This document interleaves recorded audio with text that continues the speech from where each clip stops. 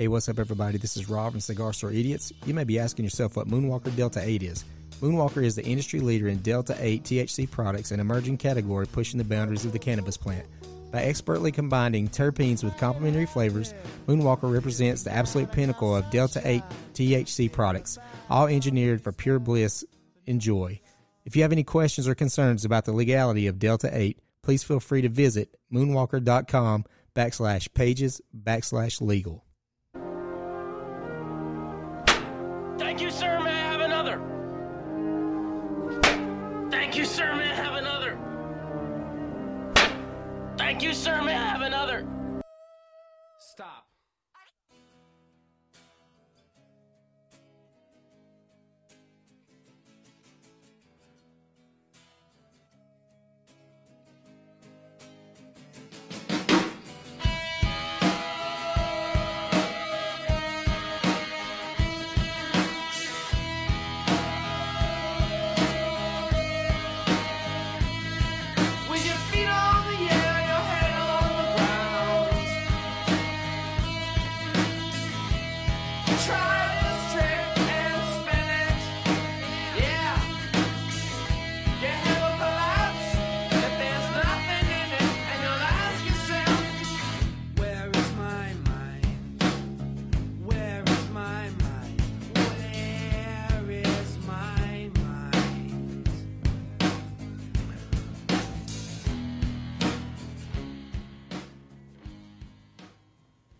Hello, world, and welcome to another episode of Cigar Store Idiots. I am Rob, and you are. Hello, Governor. I am Aldo. That's great. We had Sam Elliott in the studio earlier. It's going to be, y'all, we apologize because at any time he may make an appearance. You should definitely wait for a future episode where we're going to have Sam Elliott sit in and talk about some cryptids.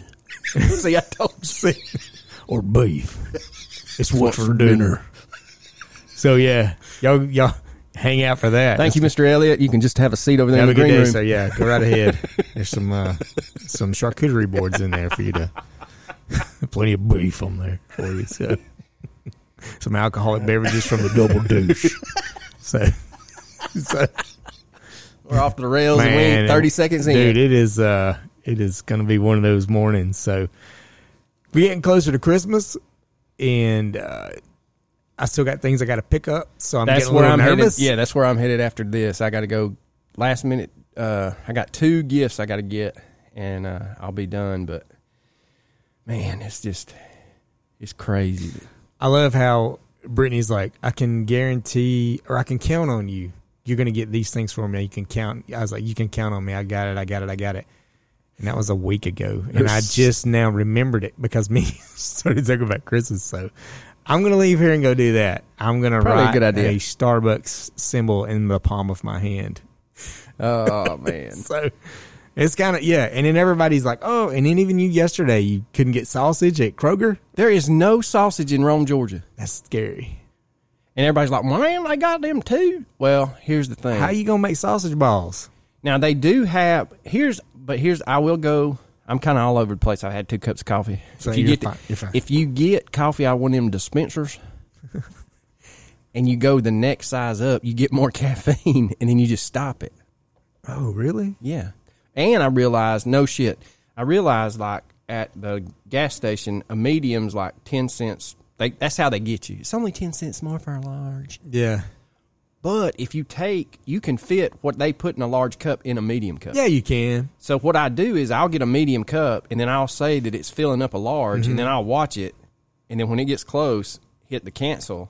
So you don't get as much hot water. You get straight. I mean, it's like eating the beans. I'm like, it can't get up and walk by itself, and you don't have to chew it when you drink it. But it may talk back to you. Yeah. It may slap you in the face. Wake up. You know, remember when we first, you turned 21 and you could drink, and, of course, the only place to go drink around here in Rome when we were 21 was Applebee's. That was it. And we all thought we were hot shit drinking a Brutus, like the big old tall beer. Well, you can pour that motherfucker in a regular mug. We're just a bunch of dummies. It's like, you got me. Yep. You got me. I see what you did. For thousands of dollars, you got me. I think what's hilarious is that we were both in the building when the lady got on the horse, and we didn't know each other were in the building. Yeah, that was the best thing. That was, man. That may have been the best night of my And that life. was the only thing she had to look forward to every night was going to get drunk at Applebee's, and they banned her from the restaurant. And she stood out She there. sounded like Sam Elliott. She did. I'm gonna ride this horse. She got up there. I'm gonna ride this horse at Yellowstone or Tombstone. Right before that, she reached down and grabbed my... Goddamn, if she had a mustache, she looked like Sam Yeah, Elliott. she If you want did. to be honest. She looks like she's been on a cattle driver, too. Oh man. my god, dude! That brings back some memories. Some that I'd like to forget. I was going to say, there's no way... What's funny is back then, our orbits kind of touched each other every once in a while. Yeah. And it was so funny. We would always find ourselves in the most fucked up situation. This is the Look, there's Rob. Yeah. How did you get... How are we not in jail? Yeah, Yeah. exactly. That was the other thing. But now I feel like if I don't get any sausage balls for Christmas, my holidays sucked because I didn't even get any pecan pie at Thanksgiving. I'm going to get my wife to make you I was pretty upset about it. caramel pecan pie because she always makes one for Christmas for my brother-in-law, but he's going to be in New York, so Well, got hello, it. brother. I'll bring it to you. Yeah. You're going to need a shot of insulin after you have a slice. I'll eat it, and my feet will Swell up. It'll be like the witch's feet on the Wizard of Oz when she takes her shoes off and they just roll up under the house. That's gonna be how hard the diabetes hits me. Yes. Diabetes. What's for dinner? Diabetes. I take 12 shots a day. Yeah, I'm not making fun of people with diabetes. It runs in my family, so hopefully your wife's pie will not send me into immediate diabetic coma. It's coming. I mean, it's coming. So, But no, like for sausage balls, my mom don't listen to this, and if you do, Mom, I apologize. we're sorry. Maybe this will be how we break the news to you. So last Christmas, she made sausage balls, and her sausage balls are to die for. My mother, in her old age, thought it would be a good idea to put said sausage balls in a glass container and stick it in the oven. They may have been the consistency of Rocky Mountain oysters.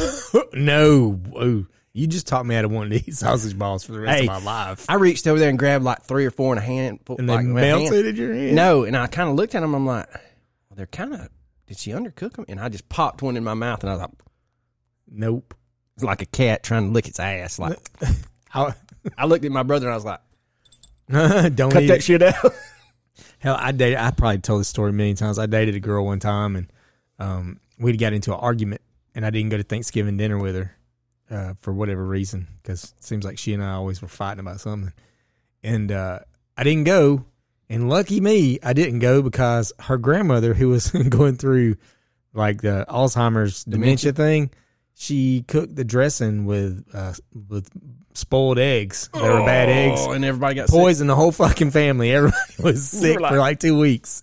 I was like, that's called karma. That's what that's called. I told you not to argue with You got anything else you want to say to me? Grandma about killed everybody. That's why we just covered. Griswolds. Did you know that Thanksgiving was the most murderous holiday of the season?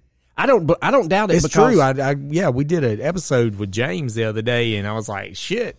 Thanksgiving is the most murderous holiday there is. I'm going to tell you something, though. If y'all made it through Thanksgiving, pat yourself on the back. You did. You made it. When we were growing up, there wasn't that internet. Yeah.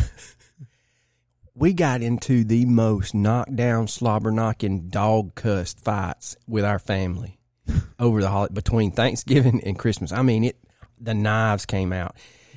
And, I mean, it was horrible. I don't know how me and my brother really liked the holidays, to be honest with you. Yeah. Many a times, either Santa Claus was going to get shot out of the air,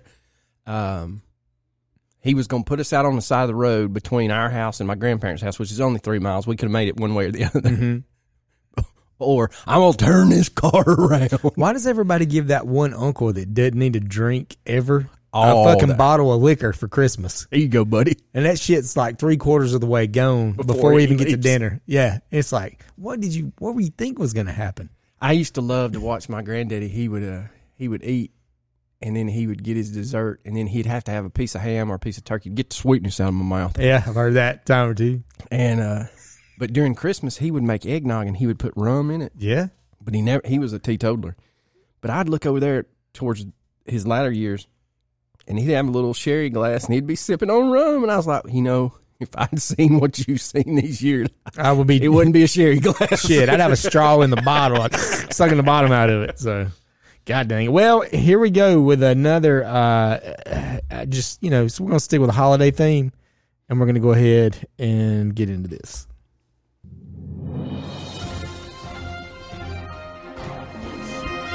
On today's What the Florida? Florida man is arrested for handing out marijuana because, quote, it's Christmas time. Well, I mean, can you argue with him? He's just spreading some cheer. It may be green. Yeah, spreading cheer. A Florida man was arrested after he allegedly was handing out marijuana to people passing by because it was Christmas. Police officers said 67-year-old Richard Spurrier, I wonder if he's any kin to Steve, had about 45 grams of marijuana on him when they stopped him at 11 p.m. on Saturday in St. Petersburg. St. Pete. When officers questioned Spurrier, he told them he was handing out the weed for the holidays. He was arrested and charged with possession with an intent to sell. Could he beat that in court since he was just giving it away? Yeah, he didn't sell it. I'm pretty sure if he got him a decent lawyer. Judge, he's 67. Officers also found hidden inside of his walking cane a sword while being arrested. Well, you got to protect yourself on the streets of St. Pete. You got to make sure that I've always the wondered, Grinch is not trying to steal your weed. I've always wondered how many old men that I walked by with a cane had one of them, because my dad had one growing up. I had one.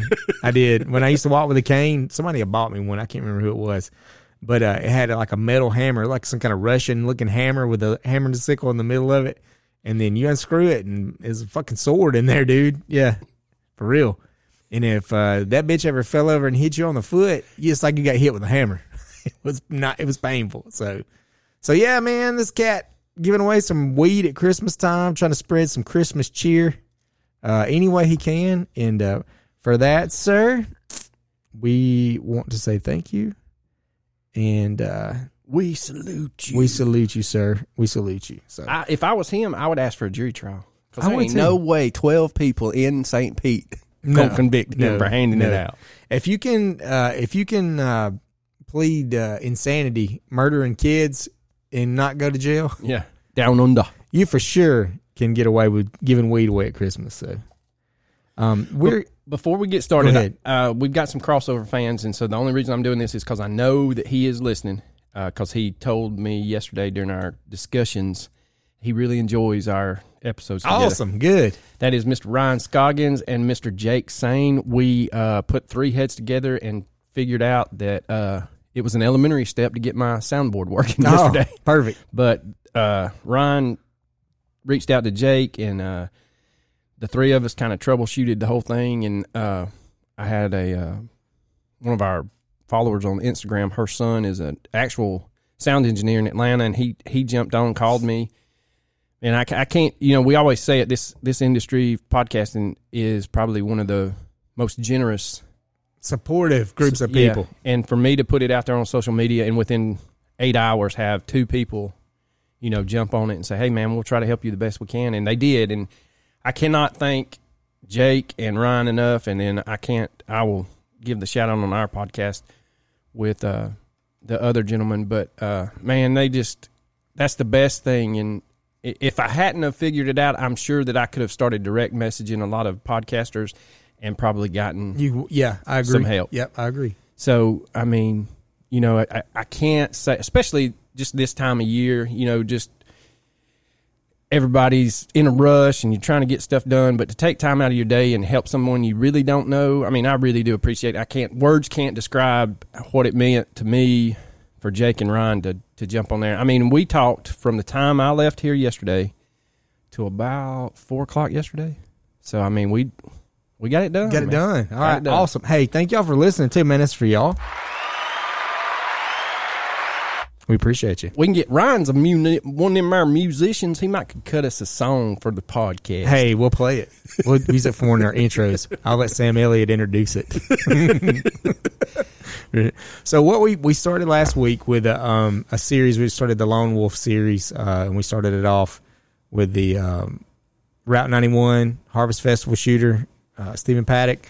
And the next one we wanted to talk about was Timothy McVeigh, the OKC bomber, we both feel that was not an inside job. He was not a lone wolf. He did not do all this on his own. It took too much planning and too much. Now, this guy was smart, super intelligent, kind of a rocky little past, which makes him very easy to portray as a monster in the media and a perfect patsy for somebody else's possible. Unlike the Vegas shooter, the facts of this case will go by pretty quick, and the majority of this episode will be strapping on the old tinfoil hat. Yep. So you'll be eyeballs deep whether you want to or not. On the morning of April the 19th of 1995, Timothy McVeigh parked a Ryder truck he had rented in front of the Alfred P. Murrah Federal Building, downtown Oklahoma City. The truck contained over 5,000 pounds of diesel fuel ammonia nitrate mixture. McVeigh ignited it, timed the fuses for the bombs, and took off on foot. Exactly 9:02 a.m., the bombs detonated, immediately destroying about a third of the 9-story federal building and expelled rubble across the city. Nearby cars were incinerated. In the proximity of 300 buildings vicinity were severely damaged. 168 people lost their lives that day. 19 of those were children who were in the building's daycare. Yeah, and I remember watching the news. I was at Rome's 13th grade at the time. Look at Holly U. Yep. And the U. It was crazy to look at that building still standing with just basically you cored out the center of it. Yeah. And so, I mean, it was just, and then you find out that daycare was down there, and I mean, it was bad. It was horrific, man. I remember like the pictures were compelling. It looked like a third world country. Yeah. Like something that happened in Beirut. Yeah, exactly. Well, young Timothy was raised, I couldn't find out where he was born, but he was raised in western New York State. During his teen years, he became infatuated with becoming a survivalist. He felt as if this would be necessary in the event that the Cold War with the Soviet Union became a full-blown war. He graduated high school in 1986, that is, for our younger generation listening, and enlisted in the Army in 1988. By all accounts, he was a disciplined and meticulous soldier. He loved the rigor. While serving in the Army, he became friends with Terry Nichols and Michael Fortier. And Michael Fortier is someone you don't hear a whole lot about now. I'll be honest with you. He's dropped off the map, like disappeared. Yes. Now, Nichols was 12 years older than McVeigh, but the three gentlemen shared a love of the survivalist lifestyle. Mm-hmm. In 1991, McVeigh was sent to the Persian Gulf in the First Iraq War. He was decorated with several medals for his service. However, after failing to qualify for the Special Forces program, McVeigh accepted the Army's offer of an early discharge and left in the fall of 1991. Wonder why he didn't get into Special Forces. You think he didn't pass his psyche eval? Maybe. I mean, that's a rule. As tall as he is, though, and I've seen, this is a total has anything to do with this, but I've seen a lot of stuff with that selection.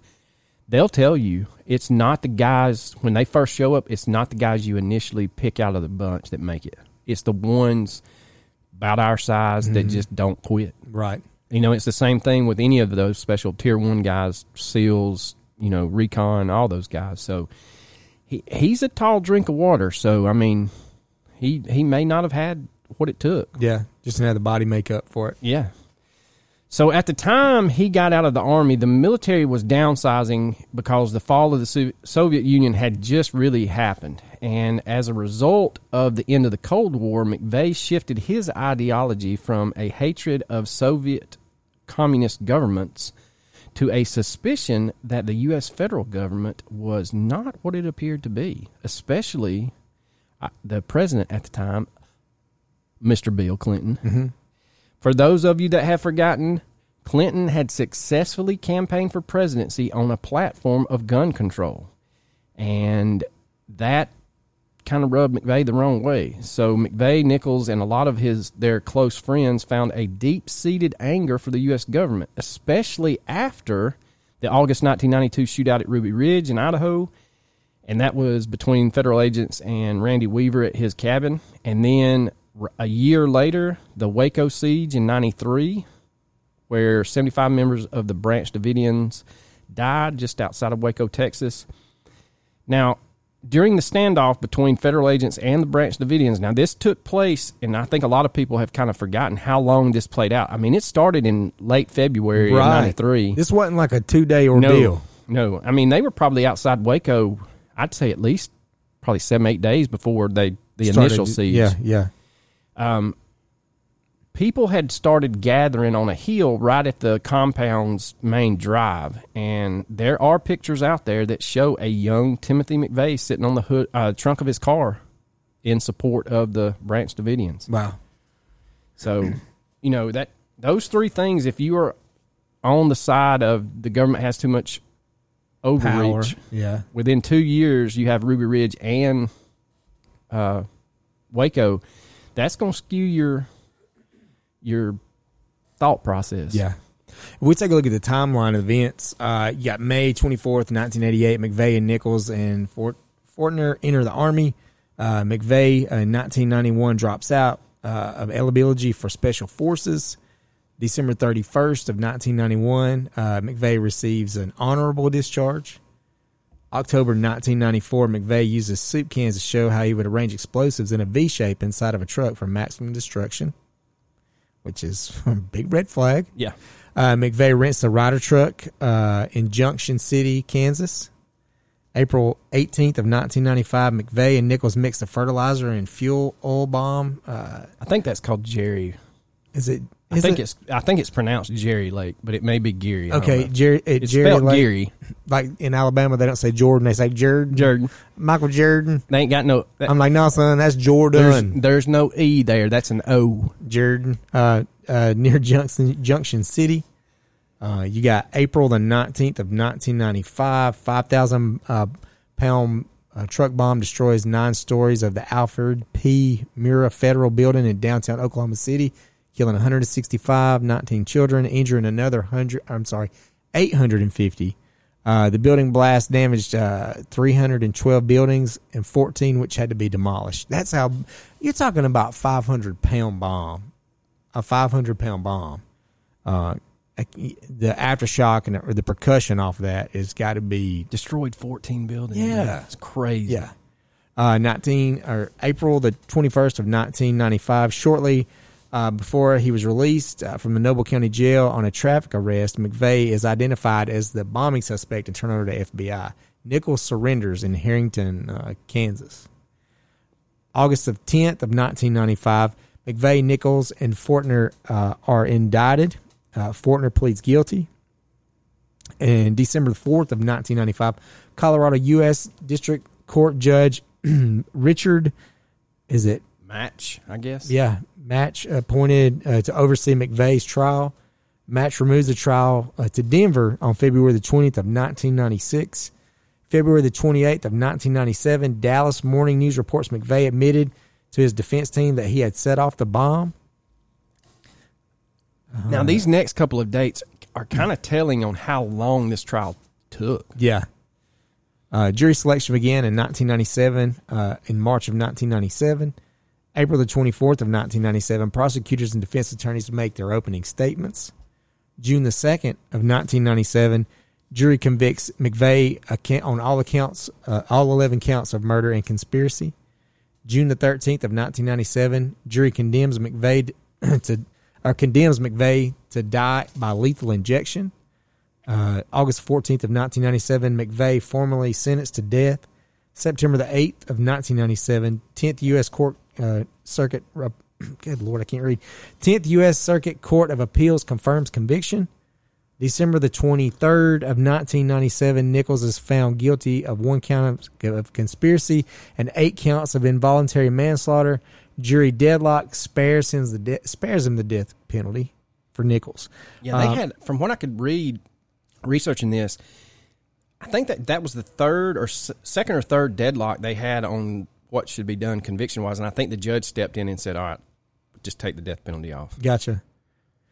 On June the 4th of 1998, Nichols is sentenced to life without parole. March 8th of 1999, U.S. Supreme Court rejects McVeigh's appeal. I don't understand what the appeal was about, too. There's no telling. Probably they didn't dot an I or something. Yeah. March 29th of 1999, Oklahoma's County District Attorney Bob Macy files 160 state murder charges against Nichols and asks for the death penalty again. And then Senate approves a $15 million for Oklahoma City National Memorial Institute for the prevention of terrorists. So they're going to use that money for that. You're not going to stop it with $15 million. Yeah. Sorry. April the 19th of 2000, Bill Clinton attends the dedication ceremonies for the Oklahoma City National Memorial and Museum. February the 18th of 2001, Oklahoma City National Memorial and Museum is dedicated. The $7.9 million, 30,000 square foot museum is housed in an old Journal record building, which was heavily damaged by the bombing. On June 11th of 2001, McVeigh is executed in Indiana federal prison. His remains are cremated and disposed of at an undisclosed location. Now, here's where it's odd for me. He's lethal injection. He's cremated, and nobody knows where the body went. Okay. Keep that in mind, because we will come back to that. Nope. Nichols is ordered to stand trial on state murder charges on May the 13th of 2003. September the 13th of 2003, trial moves to McAllister. March the 1st of 2004, jury selection begins on Nichols' state trial. On May the 26th of 2004, McAllister jury finds Nichols guilty of 161 first-degree murder counts, 1 count of arson, and 1 count of conspiracy. What's funny is, the death toll was 158, so I'm thinking 2 people passed between that time. And that'd have to be what it was. On June the 11th of 2004, jury deadlocks against spares Nichols' life. August the 9th of 2004, District Judge Stephen Taylor sentenced Nichols to 161 consecutive life sentences without parole. That means you're not getting out anytime soon. What's funny is, and we'll get into it later, but McVeigh's housed at Terre Haute in Indiana. Yep. But they send Nichols to Supermax in Colorado. Mm-hmm. I mean, you talk about polar opposites. Now, and it may be that Supermax doesn't have a death row. It's just 4 lifers like that. I gotcha. It could be. Yeah, I thought that was a little odd myself. You got January the 20th of 2006. Fortner is released from prison. His location is not revealed, prompting speculation that he entered the witness protection program. I would say yes. I would say yes, for sure. And in January 8th of 2015, the memorial and museum reopens after $10 million renovation. And ladies and gentlemen, that's basically the facts of the Oklahoma City bombing. If you just do a cursory Google search. But you know us, we don't do cursory. We're going to dig a little deeper. So we get into, and some people may not have ever heard of this place, but it is called Elohim City. And it is located on a mountainous 400-acre parcel in Adair County, Oklahoma, just northwest of Fort Smith, Arkansas.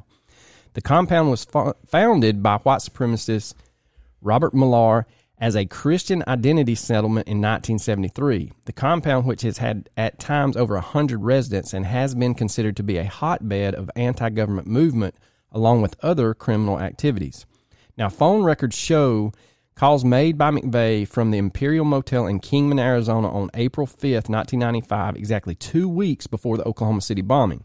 The first call is to the Ryder Truck Rental Company, and the second, just 2 minutes later, is a call placed to Elohim City in Muldrow, Oklahoma. The call was an unsuccessful attempt to reach a man named Andreas Strassmeyer. Strassmeyer just so happens to be the grandson of one of the founders of the Nazi Party in Germany. Now, in McVeigh's authorized biography, he admits calling Strassmeyer, which they referred to him as Andy the German, which is none other than Mr. Strassmeyer, on April 5th, 1995. He says the purpose of the call was to ask Strassmeyer, who he met at a Tulsa gun show in 1994, whether he could use Elohim City as a hideout after the bombing. McVeigh admitted discussing political issues with Strossmayer, but claimed that Strossmayer had nothing to do with the bombing itself. However, a polygraph test was taken by McVeigh and showed that while he was truthful in discussing his own role in the bombing, he, quote, showed signs of evasion when he said no persons other than those already charged were involved in the bombing. Now, we get into a lot of just snippets from a lot of different documents that are reachable on the internet. They have been released through the Freedom of Information Act. In a memo written on April 20th of 1995, federal agents stated, quote, "It is suspected that members of Elohim City are involved either directly or indirectly through conspiracy." Now, Timothy McVeigh's defense attorney, Stephen Jones, said, quote, "I don't doubt Tim's role in the conspiracy, but I think he clearly aggrandized his role, enlarged it to cover for those who were involved." And that was an AP news release in February of 2003. Now, the commander of the Oklahoma City investigation, Danny Carlson, said in 2003, quote, "I think you have too many coincidences here that raise questions about whether other people are involved. The close associations with Elohim City and the earlier plan of Elohim City residents to do the same bombing of the Murrah building all suggest the complicity of other people." Again, that was released through the AP in February of 2003. Then we get to Dan Deffenbaugh. He was a retired FBI chief of the Oklahoma City bombing investigation. He said, quote, "If I were still in the Bureau, the investigation would be reopened," end quote. Right. So there's enough there. Because he said that's basically letting you know right there. There's still a gazillion unanswered questions on this thing. Yeah. Now they made it too easy, too cut and dry, and then they executed this guy quick and got rid of his body. Now, there were two fellow inmates that were on death row with McVeigh, and they revealed in a book called Secrets Worth Dying For by David Hammer and Jeffrey Paul in 2004 that after receiving a tour of the Elohim City compound on October 12, 1993, McVeigh and Nichols had a meeting with Strossmayer and several other men to discuss, quote, direct action against the federal government, end quote. Within months, McVeigh had joined two of the men he met at Elohim City in robbing banks. McVeigh served as the getaway driver. Around the Midwest is where they started robbing banks. In April of 94, in a meeting with Strossmayer and white Aryan resistant leader Dennis Mahone, McVeigh first discussed blowing up the federal Murrah building. In September of 94, McVeigh attended a series of planning meetings in Elohim City. And then in the early months of 1995, McVeigh and members of the Aryan Resistance, or ARA, from Elohim City were conducting practice runs of the bombing. Michael Brescia was chosen to accompany McVeigh on his bombing run. On April 8th, McVeigh met in Tulsa with Brescia and Strossmayer to discuss the bombing and watch strippers at Lady Godiva's. I don't think Lady Godiva's is where you go and get a good lunch. Well, they do have a great buffet. I heard it was free. Yeah, with a cover. Yeah, just don't eat the tuna melt. It's not, or the sushi. Hey, I got a question. Why that building? Why that specific building? I had read that they chose it because at the time it held. All right, this is total running off memory, but for Oklahoma City, their, I guess, headquarters for the FBI is actually located in Dallas. So they report to Dallas. But that building held offices for the ATF. It held some CIA things. Some Secret Service agents were housed there, along with just regular FBI things. That makes sense. I think that he got the most, bang for his buck by targeting that building in Oklahoma City. I gotcha. So what happened at Lady Godiva's?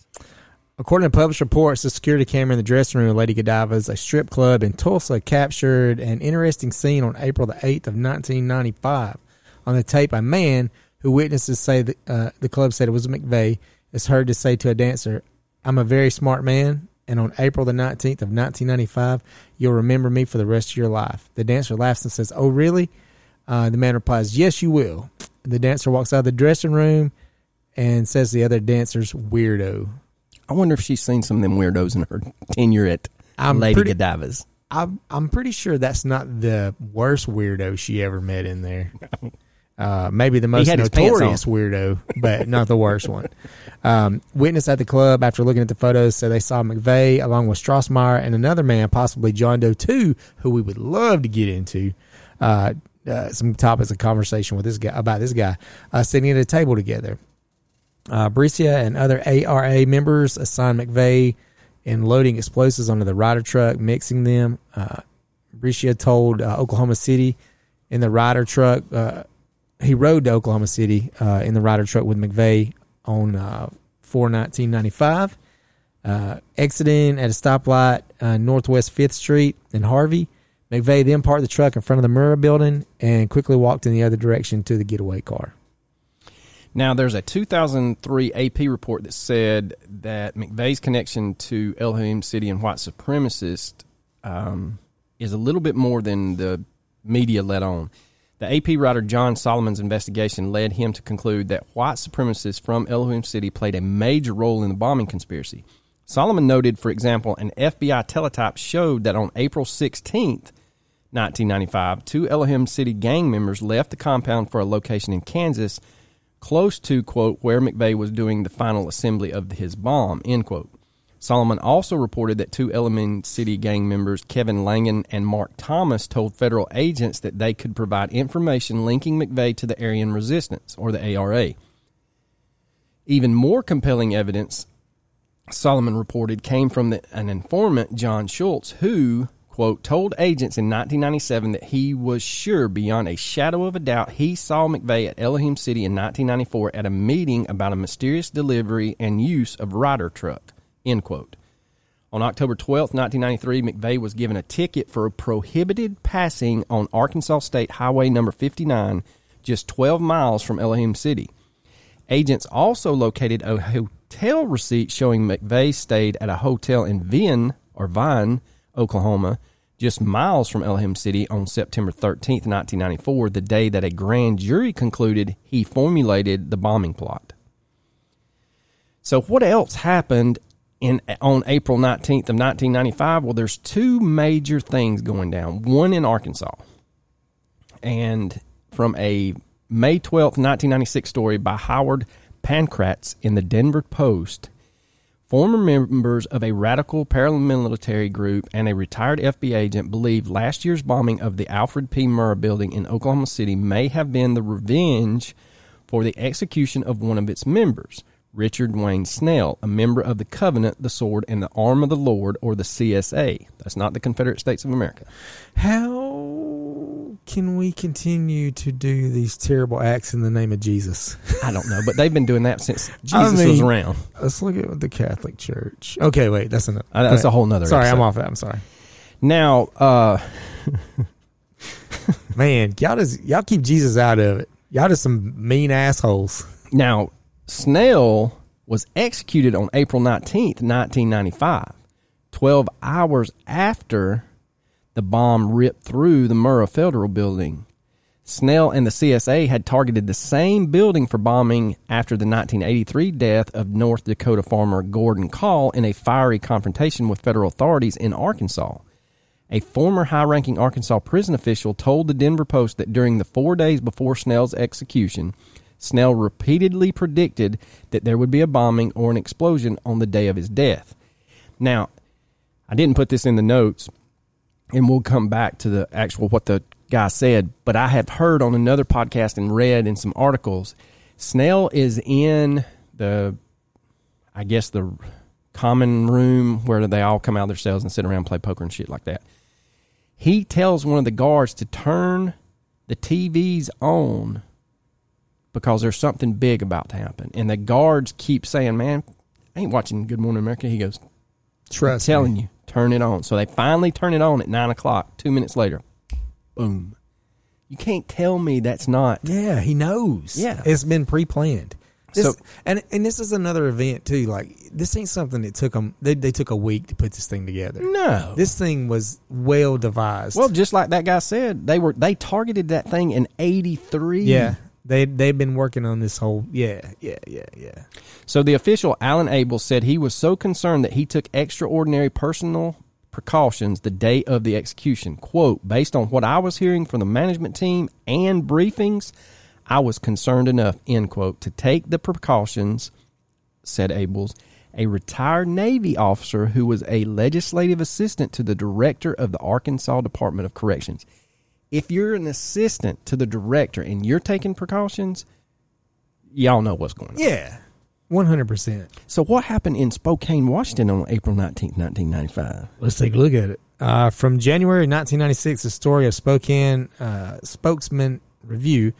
According to the manager of the Spokane Motel, about 7:15, 45 minutes before the bombing, Chevy, looks like Kehoe, Yeah. a former resident of Elam City, is it Elohim City, asked to have the motel's lobby television turned on CNN. According to the manager, days before, he had mentioned to me that there's going to be something that's going to happen on the 19th, and it's going to wake up a lot of people. The manager described Kehoe as ecstatic. He was ecstatic when the bombing was announced on television. He said it's about time as he's celebrating in the lobby.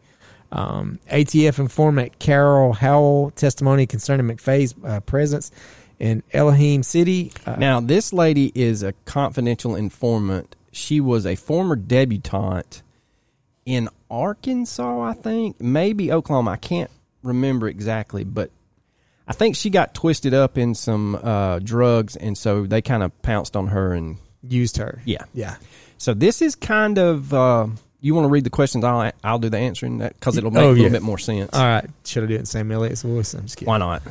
I'll do it in Mae West. Now, are you familiar with Timothy McVeigh looks like? What Timothy McVeigh looks like, Miss Howell? Yes, sir. Have you ever seen photographs of Timothy McVeigh? Yes, I have. Did you ever see Timothy McVeigh in Elohim City compound? I believe I did. All right. When did you see him? It was in July of 1994. Okay, where did you see him? He was at a section of the compound walking across a lawn near the church building. And was he accompanied by any other individuals who you know? Yes, he was. And who were they? A man named Peter Ward and a man named Andres Strassmeyer. Peter Ward, John Doe number 2? Maybe.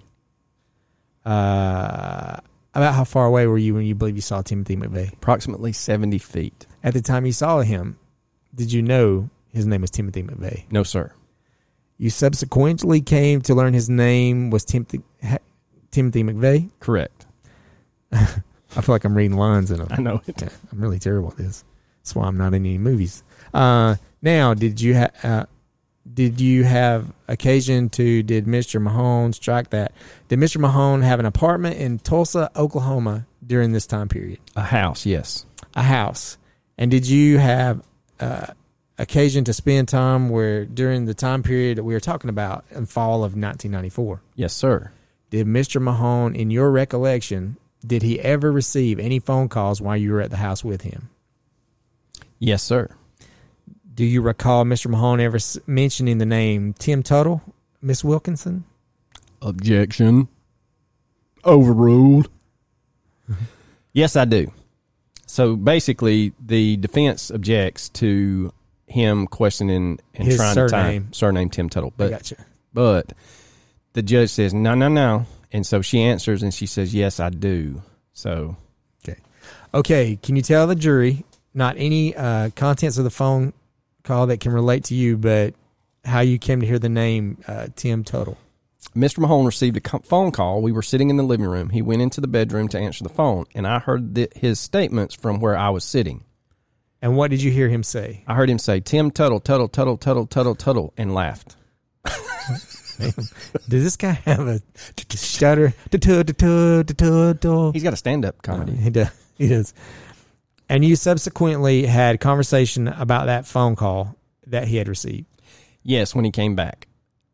Tim Tuttle is the alias for McVeigh. And he freely admits he used that alias. Let's get into the meat and potatoes of John Doe number 2, which maybe... We may have just renamed this the John Doe number 2 podcast. Yeah. Here we go. So strap on the tinfoil hats, boys and girls, because this is going to get, you may need some string and a board. Do not turn your microwave on at this point. No. You will piss yourself and forget who you are for 30 minutes. So immediately following the bombing, law enforcement had been searching furiously for a man whom numerous sources said they saw with McVeigh and who, by some accounts, was seen walking away from the Ryder truck. The character whose police composite sketch became known around the world as John Doe number 2.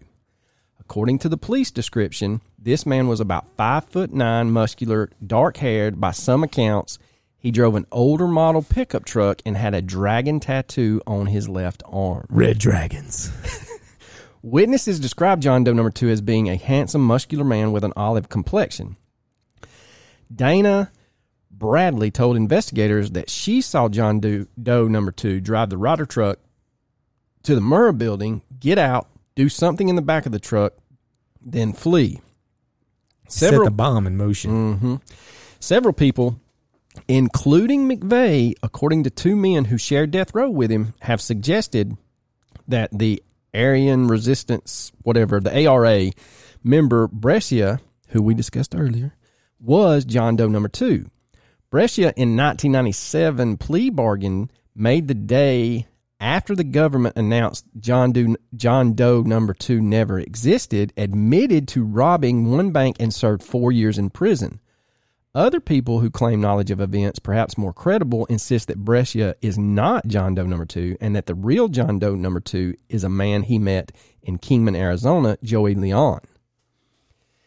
Now, and a lot of people's like, well, why did they call him John Doe number 2? Well, at the time, John Doe number 1 and John Doe number 2 exited the Ryder truck. John Doe number 1 was later identified as Timothy McVeigh. So that's where this John Doe number 2 comes from.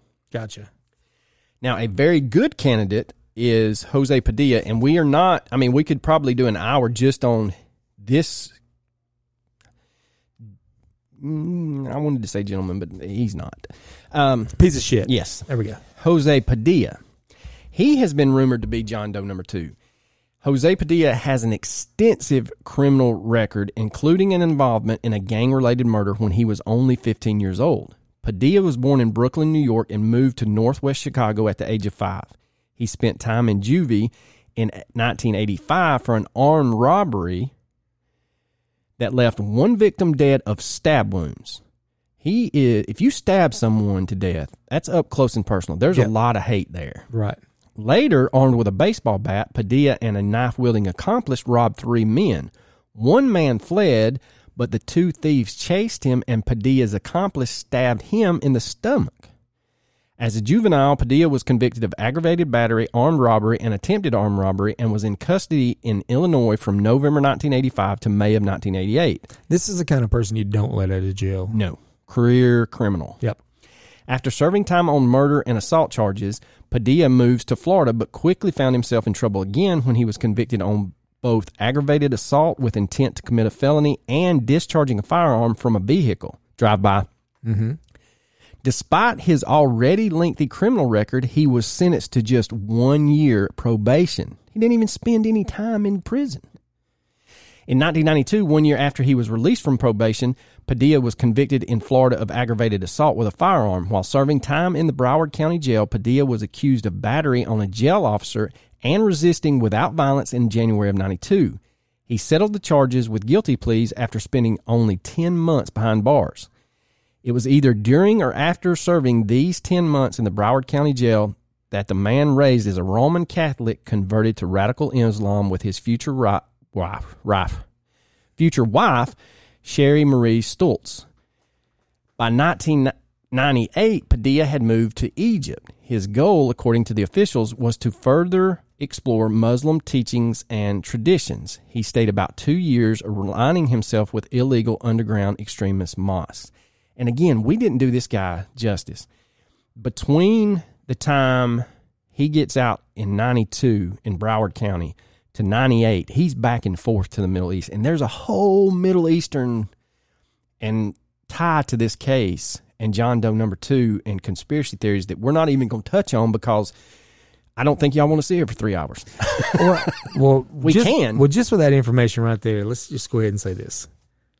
If you got a white supremacist group, it's kind of hard for me to understand why a white supremacist group is working with a person of color and with Islamic faith.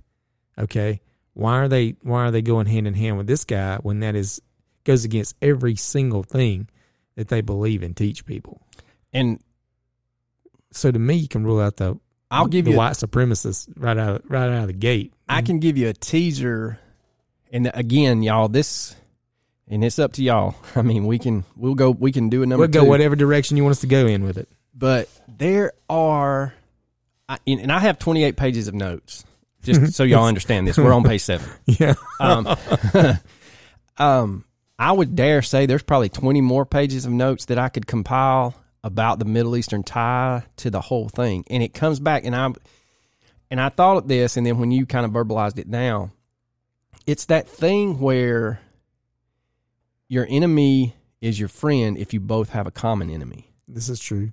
And so at the time, radical Islam was just getting going on the world stage, and they didn't like the federal government, and Elohim City surely didn't like the federal government. Mm-hmm. So you align yourself Sleeping sometimes. with the enemy. Yeah. And you also, too, you got to look at how easy was it for... God, to be able to go back and forth back then. Yeah. And then the funding for an operation this big. There's ties to Saddam. There's ties to, at the time, they didn't know it, but Al-Qaeda. I mean, it's crazy, y'all. It is crazy. But it's easy for the government to not scare us as being... To me, it's my personal opinion, and you can take it for whatever it's worth, and it ain't worth a whole lot. But this was the first attack on American soil by Islamic terrorists. I think to me, the way it read, they tied Padilla or someone that looks like John Doe number 2 to exiting the World Trade Center during the first bombing. Then you fast forward to this, and then 8-9 years later, the towers happened. Yeah. So they got 8 or 9 years to plan a bigger attack. Right. And they're seeing how easy it is to get in and out of our country and to move around undetected. Undetected. Yeah. It's all there.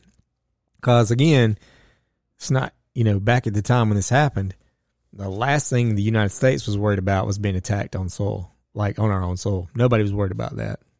No, because we figured they didn't have the testicles to do it. Yeah. By God, they did. Not once. Not once, but twice. Yep. So there's another sighting of John Doe number 2, and this one is very interesting. And if it hadn't have been so well documented, and this is documented through released FBI documents, and this comes about around 4 p.m. on April 18th, 1995, one day before the bombing. A Ryder truck stopped for gas at the Easy Mart in far north central Oklahoma at a small town named Newkirk. A light blue 1970s Chevy pickup truck stopped at the same time with the Ryder truck at the Easy Mart in Newkirk. According to witnesses, the light blue pickup truck was driven by Terry Nichols and had a passenger with dark curly hair who was wearing a baseball cap, mirrored sunglasses, and was dressed all in black. In April in Oklahoma, it's a little warm. It's Robert Rudolph. No, I'm just kidding. That'd be funny as shit. Wouldn't that be crazy? The pickup truck passenger had dark olive skin and appeared to look possibly Middle Eastern or Latino. He also had a stern gaze and a large chest. So it's lining up with all the physical descriptions of John Doe number 2. The Ryder truck reportedly had an overhang and one occupant. Now, you may think, why the hell are you bringing up an overhang? Well, supposedly, McVeigh was seen in a Ryder truck without an overhang. Okay. And then he was seen in a truck with an overhang. So was there a decoy Ryder truck? Or was there plans to do two bombs? Those bombs. Yeah. So the driver of said Ryder truck with overhang was short, light hair, and a large nose, eyes, and a mouth that were in small proportion to his face. But let me ask you, let's go back on that a bit. So if we got two trucks, right? We got two trucks. Was the other truck parked near the one that detonated and it had explosive in it as well? That would make more sense. That makes more sense because of the damage that it caused. Well, we're going to get into that too later. All right. Yeah, buddy. An employee at the Easy Mart said that Nichols came into the store and bought 8 burritos, but no chips or drinks. If you're buying 8 gas station burritos, you need a drink. Yeah, and that's not the only thing exploding that day. This is true. If that's 2, that's exactly right. Yeah. If 2 burritos per person, those are ticking time bombs. Yeah, it is. And a bumpy rider truck, You're on the clock. yes, you are. Your sphincter's on the clock. Short clock. Short clock. A shark clock? Shark. Oh, we got to leave the party. Why? I sharted. Really? What's that? I tried to fart and I shit my pants. A little shit came out. So Nichols reportedly gave some food to the driver in the rider truck who appeared to have a disagreement with Nichols about something when Nichols handed him his food. He told him he wanted a damn hot dog. Well, he probably told him, he's like, burrito. motherfucker, I wanted a drink, and I got to choke these 2 gas station burritos down. I'm going to whoop your ass. You better hope you get out of this truck alive. The driver of the rider truck and the passenger in Nichols' pickup truck never got out, according to the employee. Now, the same employee was interviewed by OKC TV station KWTV Channel 9 and their reporter, Gan Matthews, in mid-May 1995. The witness also gave an interview to the Arkansas City Traveler newspaper, which came out in on May 1st, 1995. The article entitled Bombing Suspects Spotted in Newkirk. Now, like normal, the newspaper reporter, Jeff Guy, got some of the significant facts as to who was in which truck confused in the article. The Easy Mart employee was considered to be a very reliable witness as she was married to a police officer and was also very observant with details. Yeah, I bet so. And people were like, well, what does it matter if you're married to a police officer? Well, if he has any salt about him, he kind of teaches his family, look, always make a... And I used to do this with my son, and I don't do it anymore because I'm lazy. But you make a conscious effort to get them to kind of subconsciously pick out certain things in a situation. Mm-hmm. If you see something crazy, then you need to kind of, all right, that don't look right. Maybe I need to, even if you're jotting down notes. Right.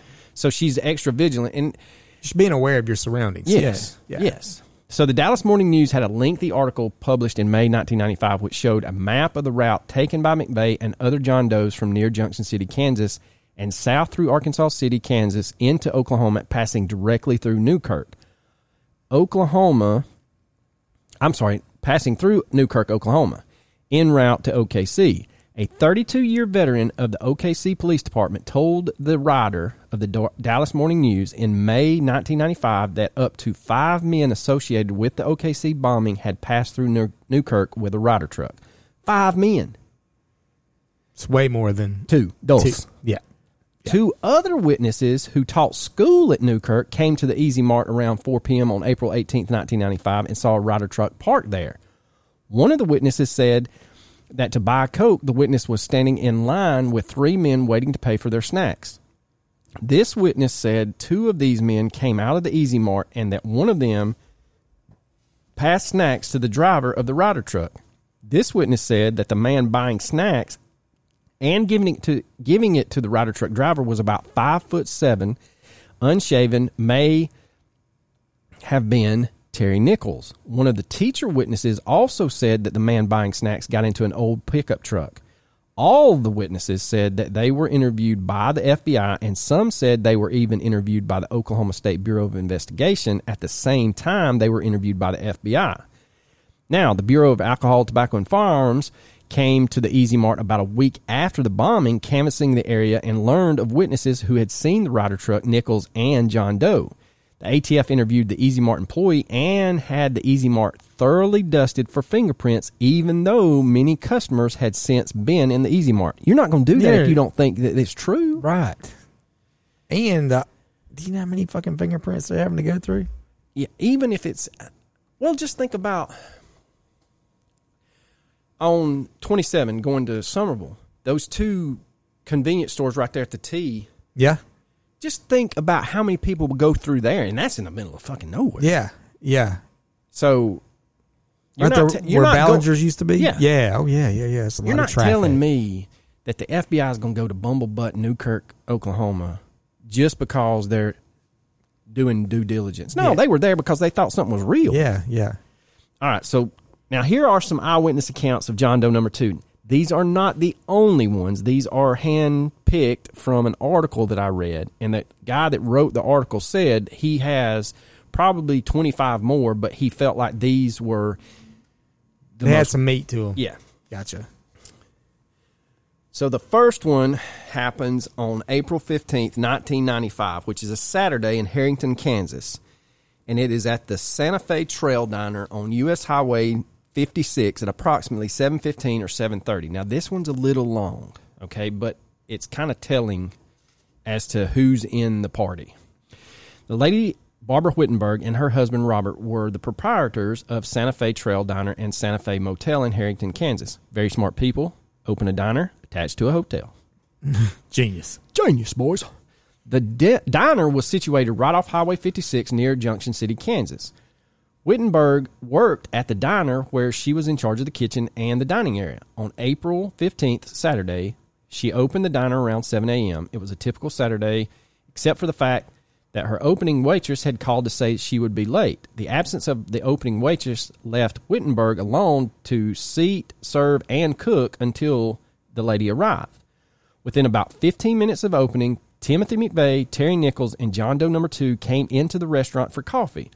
There was a light-colored sedan with an Arizona license plate and a Ryder truck in the parking lot when the group arrived. Wittenberg's son said the vehicle with the Arizona plate was a Thunderbird. Okay. Or one of them are Thunder Chickens.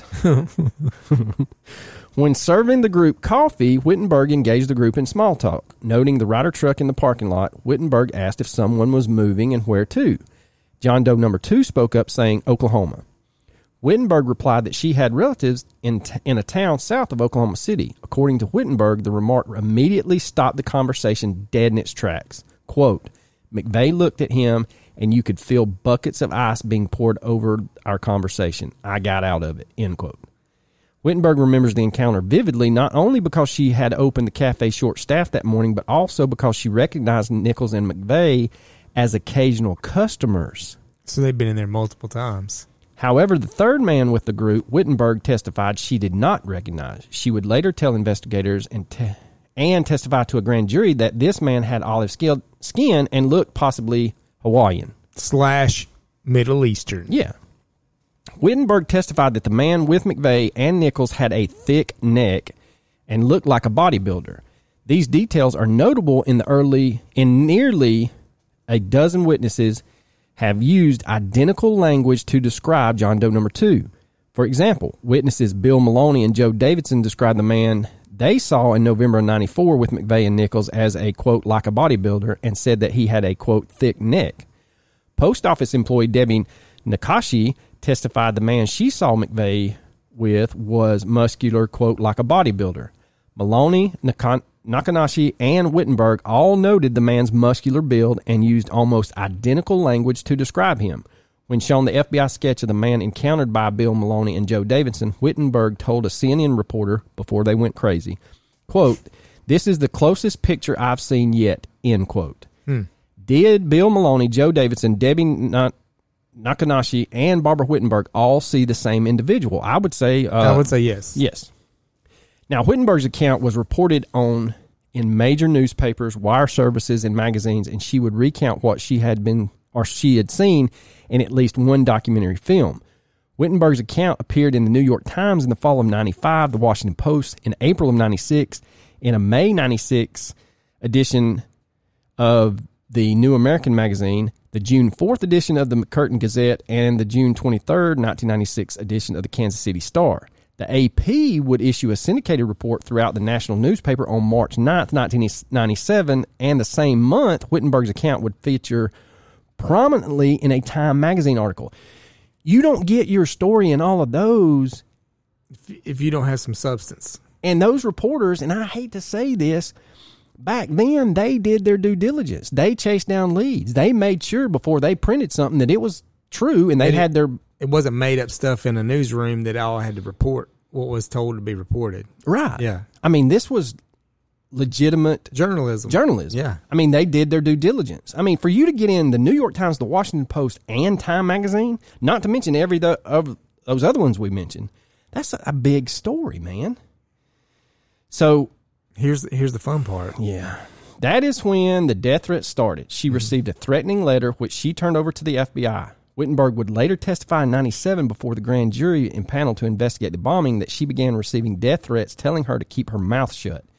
She told a daily Oklahoma newspaper reporter about these threats, saying, quote, "I've started to regret I ever said a thing," end quote. Adding, quote, "I don't do telephone interviews anymore. I used to not be that way. I'm sorry." So they got to her. Yeah, they did. So the Ryder truck that Wittenberg saw in the parking lot caused a considerable confusion for both newspaper and the FBI. Many papers, including the New York Times, inaccurately reported the date of Wittenberg's encounter as April 18th, the day after the bomb truck was rented. The FBI discounted her account because she had seen the Ryder truck, thinking she must be mistaking or lying. She had seen too much. Yes. That's what she saw. After all, McVeigh did not rent the 20-foot bomb truck until April 17th. However, Wittenberg's account matches up with that of other witnesses in Kansas.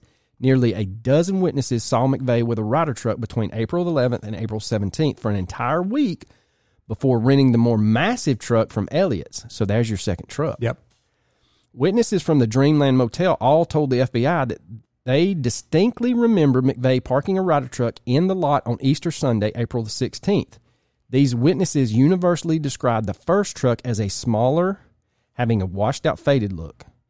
Some of the witnesses said that the truck did not have the Ryder logo on it. This smaller moving truck was spotted by at least 3 witnesses parked at Geary Lake on 4 consecutive days, April the 11th through the 14th. Following that, the truck was parked at the Dreamland Motel.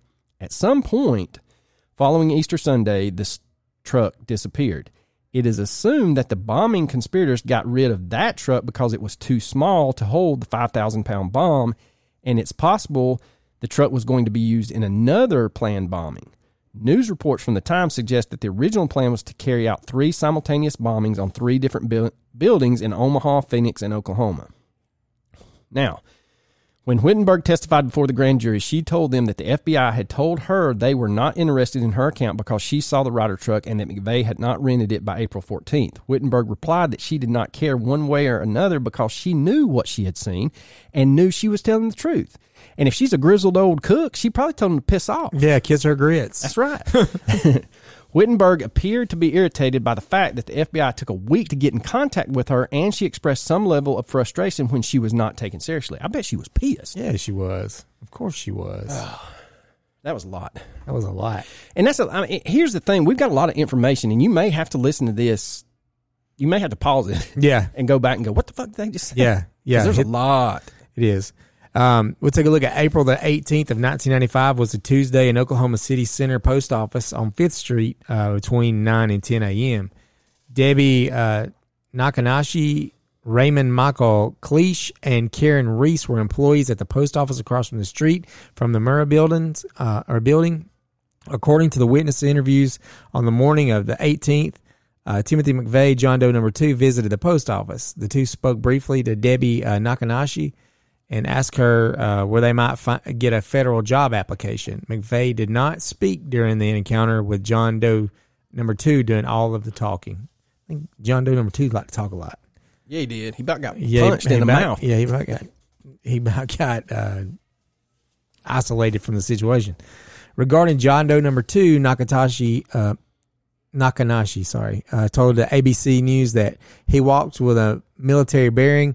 He had a dark skin, olive skin. It was obvious to me that the other man was in control of the situation. He was the boss. In an interview with investigators, Cleash stated that John Doe No. 2, the man who did the talking, was about 5'10", with dark hair, combed straight back, stocky build, and weighed approximately 200 pounds. Cleash estimated that the man was probably in his late 30s. Another man, Cleash said, never spoke a word, was 6 foot tall and slim, military top haircut. Naganashi was interviewed by S.A. Daniel Rasner and S.A. Michael, is that Behrens, I guess? Behrens, yeah, of FBI on April the 22nd of 1995, when their memory was fresh. She was also interviewed by Oklahoma State Bureau of Investigation and then frequently by the FBI the following months following the bombing, meeting multiple times and providing a description of a man she saw to the FBI sketch artist. Naganashi says that her interviews, I met always with two men, always different set of men, 4, 5, 6 times. So she's seen them multiple times. Mm-hmm. I picked McVeigh out of a photo lineup, but I did admit I had seen him on television, which that kind of voids out anything that you tell the police officers. Then they asked about John Doe number 2, the guy I spoke with. I told them that the guy had a composite sketch of my guy. That was not a composite sketch of my guy at all. Naganashi said that the sketch of John Doe number 2 was not quite the man she saw, so they're already changing what he looks like. He looked different in the drawing. The FBI sketch artist Gene Boyan interviewed Debbie Naganashi for 6 hours to put together a sketch of a man Cleach and Reese had seen. Boylan said that Debbie was such a good eyewitness.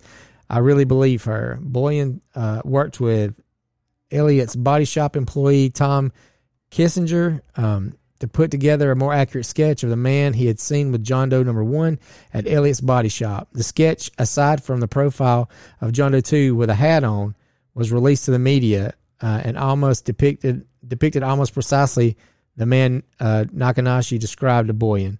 When the FBI, Weldon Kennedy, held a press conference, clutching the sketch in his hand, Naganashi recognized it was rendered instantly. My John Doe number 2 was the second sketch, and with the side view of the high cheekbones, that's my guy. That's the guy I saw. Naganashi appeared on Good Morning America on 2001 on a segment. Gene Boylan's John Doe number 2 profile sketch was shown. Naganashi commented, "There's a guy out there that looks exactly like John Doe number 2 that helped blow up the Mirror Building, and nobody's looking for him, and nobody seems to care if he's found or prosecuted, and that really bothers me." And again, if you take the time to bring this woman and sit down for a television interview on Good Morning America, there's something to it. Yes. Well, you got to think about this, too, and we go back with the Beaumont children, the guy that abducted the Beaumont children from Australia. They have multiple eyewitnesses, down to the T to what this man wore. One or two people you can kind of getting it right. It's a 50-50. But if you have more, like multiple people, and we're talking maybe, 6 people right here. Yeah, right now we're up to 5 that have seen him. Yeah. And we're not... Same description. Every only single 2, one of them. Yeah, this is only 2 eyewitness accounts. Yeah. We got 5 people. So on April 18th, 1995, at the Alfred P. Murrah Building, approximately 4:45 p.m., Gary Rubsaman, I wonder if he rubs some in. What's he rubbing in? Was a security guard. Jargons. Was a security guard working outside the Social Security office at the Murrah Federal Building. The day before the bombing, he saw something highly unusual that, in retrospect, appears to have been a, quote, dry run of the bombing carried out by the perpetrators. Rubsaman reported that on the afternoon before the bombing, around 4:45 p.m., he observed 3 individuals pull up in a yellow Ryder truck. They parked the truck, quote, dead center in front of the Murrah Building, shut off the engine, and then exited the vehicle in a hurry. Rubsaman described the encounter to McCurtain Gazette reporter J.D. Cash and Rocky Mountain News reporter Kevin Flynn. Quote, there was either 2 or 3 men. One jumped out of the driver's side and 1 or 2 out of the passenger side. The first of his best friend's ride, trying to holler at me. Sorry. Sorry. God dang it. I'm sorry. Well, see, when I typed that, I was thinking the same thing. I almost put it in there, but it's kind of eerie how our brains work. The first thing that struck me was how quickly they jumped out. Those guys were in a hurry. After about 15 minutes had passed and no one had entered the building with a delivery, Rubsaman went back out front to check and saw that the Ryder truck was gone. Newsflash. If I'm a security guard at a federal building and 3 dingalings park a Ryder truck and jump out and run away, I'm pretty much letting everybody know to get the fuck out of the building. And I'm not taking my eyes off of that truck. No. I'm not going to come back and say, well, 15 minutes passed and I didn't see anybody else. That thing gone. What the hell, buddy? He recalled after the bombing that the yellow moving truck appeared like a Ryder rental truck because it was yellow. Duh. However, the Ryder logo was weathered and faded or painted over. So that's the first Ryder truck. Yes. Yeah. Because think about it. If you've got 5,000 pounds of ammonium nitrate and diesel fuel in the back and you hit the wrong bump. You hit a fucking pothole, everybody's asshole's puckering. It's like you shot Kenny in the face. Yeah. You're going home and digging out whatever the damn seat's made out of the crack of your ass. Is there a sign in my yard? I know. If they all would have, they all probably should have rolled around with a lump of coal up their ass, and by the time that whole process was over, they'd have a nice big diamond to shit out the next day. No doubt. Was this the truck with its faded logo, the second Ryder truck that other witnesses observed between the dates of April 10th and April 16th? Sure sounds like it. Yeah. And more than one It's eyewitness account. it's the same truck that was spotted at Gary Lake and Dreamland Motel. Did he really observe a dry run for the bombing? And who were the three men he saw? Because he didn't come forward and say, hey, that was McVeigh and... I, without a shadow of a doubt, feel like they took a truck and they did a dry run with it. Just set it out there, see if it drew any suspicion. And it sat there for 15 minutes? Yeah. Which is plenty long enough to blow that damn building to smithereens. You look at April the 19th of 1995 on a Wednesday, Kingsman, Kansas, at a Save-A-Trip, approximately between 1:30 a.m. to 2:30 a.m. Richard Sennett was the assistant manager of the Save-A-Trip convenience store in Kingsman, Kansas, at the day of the bombing, and would encounter in the early morning hours of April the 19th as he serves as one of the most compelling accounts with others involved the day of the bombing. A little after midnight, between 1:30 and 2:30 a.m. on April the 19th of 1995, Sennett observed a three-car convoy of a Ryder truck, a four-door sedan, and a brown truck in a parking lot at the Save-A-Trip. Sennett's encounter began when the man started pumping gas into the Ryder truck, causing the fuel control console behind the counter of the store to emit a tone which indicated the customer has engaged the gas pump. When Sennett looked out onto the lot, he saw the man with his back to him pumping the gas into the Ryder truck. At the time, he observed the Ryder truck was pulling a trailer with a huge fuel tank mounted to it. What? Are there no video cameras at any of these gas stations? Yeah, every fucking one of them. What happened to the tapes? Well, it's kind of like the videos from the Pentagon. There's only one... Or the videos from the hotel. Come on, man. Come on. Sennett paid close attention to the Ryder truck because it attached was a very large cylindrical. God damn it, cylindrical. Yeah, it was a round barrel. It was a round barrel shaped full of fuel mounted to a tank mounted onto it. Cylinder. Cylindrical. I'm done. I'm not even talking about. I don't even care anymore. Yeah. Unlike anything you'd ever seen don't before. Put cylindrical in the proper notes no more. Yeah. If you asked me how to spell that word as a child in a spelling bee, there might have been. I can't say a school shooting. I probably would have swung on the teacher. I'm stupid. I don't know. He said the tank was mounted to the trailer, had to be about 6 feet wide, which is pretty damn big. Also large. It barely fit on the back of the Ryder truck, so it was easily held over with thousands of gallons of liquid. What? No video. That's what I just can't get past. There's no video of any of this. Sennett said he could see a clear colored liquid sloshing around in the large fuel tank as the convoy left the parking lot. Sennett would recount this encounter into great detail with OKC grand jury investigation on the bombing. He would testify that the man referred to as John Doe 2 pumped the gas into the Ryder truck, and the truck driver entered the Save-A-Trip asking to use the restroom, where Sennett declared that the Ryder truck driver to the rear of the store and would describe him to being about 6 foot tall, light colored hair, military looking haircut. That'd be McVeigh. That would be Timothy McVeigh. While the driver was using the restroom, John Doe number 2 finished pumping the gas, entered the store, picked out a sandwich from the deli counter. I wonder if he got a drink. Sennett heated the sandwich for John Doe number 2 in the microwave, and he probably said, "Don't go longer than 30 seconds. This place is going up in a heap." Cut the microwave off. Cut off the microwave. Everybody cut it off. The sandwich finished heating. The Ryder truck Driver came out of the restroom and approached the counter. John Doe number 2 paid for the sandwich, and the man who had used the restroom paid for the gas with unwashed hands. Bring me back that hubcap key. Sennett said the man who pumped the gas and picked out a sandwich and paid for paying in cash. The features matching the details of the John Doe number 2 that everybody else had. A 5'7", 5'8", muscular football-like body style with a weight 180 pounds. Dark hair parted on one side, brushed back. The sketch of John Doe number 2 was aired on the media on April the 20th. Sennett said he recognized immediately it depicting the man he had seen the night before. He told the Associated Press, the eyes were perfect. I recognized him right away. After both men exited the Save a Trip together, Sennett watched as the two spoke animately and another one outside the door before getting in the Ryder truck. Sennett was left with the impression that the two men were arguing with one another. Testified that the taller of the two men was waving his arms around, kind of getting in the face of John Doe number 2. Following this, the pair got into the truck. John Doe number 2 via the passenger side. As the Ryder truck began to exit the parking lot, Sennett observed the 4-door sedan and the brown pickup pull up alongside and behind the Ryder truck. So it's like a convoy. They're blocking it in. Watched all three vehicles pull out on Highway 54. Together, the convoy took Sennett by surprise.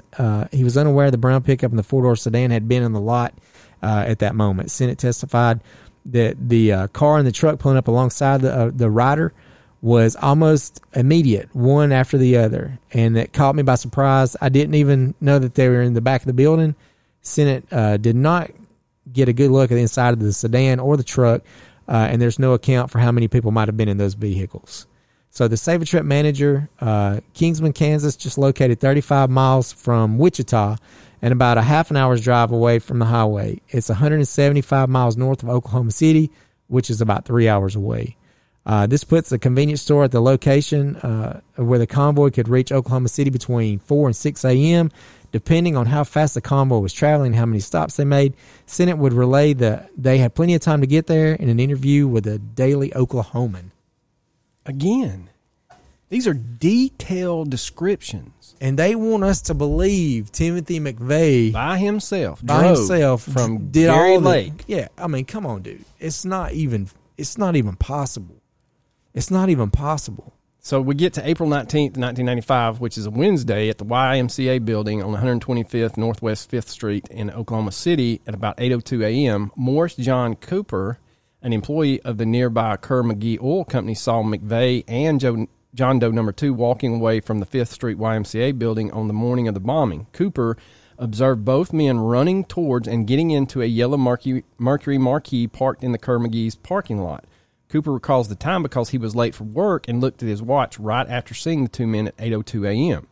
Cooper called the FBI on April 21st to report what he had seen. He also suggested that FBI agents check the nearby security cameras at the public library and Southwestern Bell buildings, which they did. The FBI seized the surveillance camera footage from the Southwestern Bell building and all other surveillance camera footage in the area. When Cooper testified at the Nichols trial, prosecutors tried to challenge Cooper's credibility, telling the jurors that he never contacted the FBI. However, in 2001, the FBI released thousands of documents found to have been withheld from the defense team. Among those was an FBI lead sheet showing that Morris Cooper had indeed contacted the FBI just 2 days after the bombing, relating to them what he saw that morning, which was Timothy McVeigh and John Doe number 2 running away. All right, so the same morning at 8:30 a.m. at the intersection of Main and Robinson Street in Oklahoma City, at the time of the bombing, Kyle Hunt was a vice president at Bank of Oklahoma, responsible for credit and collections and managing the bank's sale of real estate properties. Hunt and his wife were both respected members of the community and active in 4-H activities. Now, people in Georgia think, well, what the hell's 4-H got to do with it?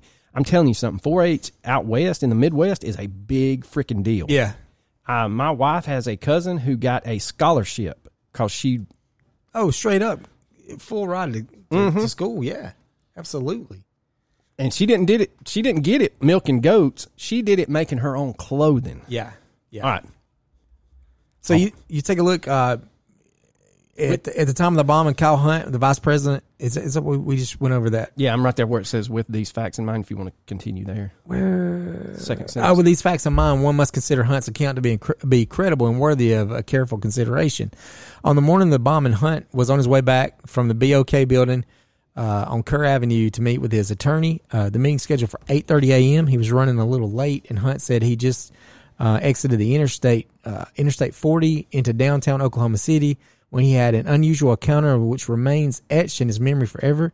As Hunt was driving through downtown about 4 blocks from from the Murrah building, he encountered McVeigh and three other individuals.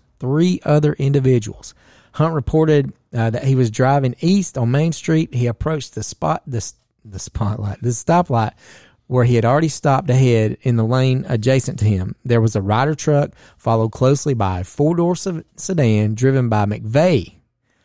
Hunt said that at 8:30, when the encounter happened, he began checking his watch because he knew he was late for his appointment.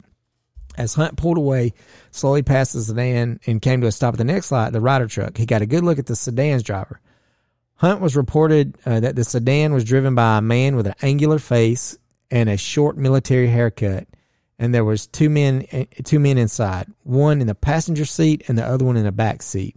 One of the men in the sedan had long, dark hair. Okay. Hunt will recall the driver's face vividly because the two men made eye contact as Hunt passed the Mercury. Hunt said, as I pulled closer, the driver of the sedan, McVeigh, warned me off. I got an icy cold, go-to-hell look from this young man, and that now I know is Timothy McVeigh. Hunt is positive that the driver was McVeigh, later saying it was unnerving, and I just looked at the driver and gave him the fixed features on his face is it fixed in my mind. Hunt saw McVeigh on television 2 days later when McVeigh was immediately recognized McVeigh's face as a driver who had chillingly glared at him at the traffic stop. A day or two afterward, Hunt began visiting at home by his friends, who was a police officer, and Hunt recounted with them what he had seen. The friend advised him to contact authorities, and of course the FBI would interview Hunt 3 times regarding what he had saw.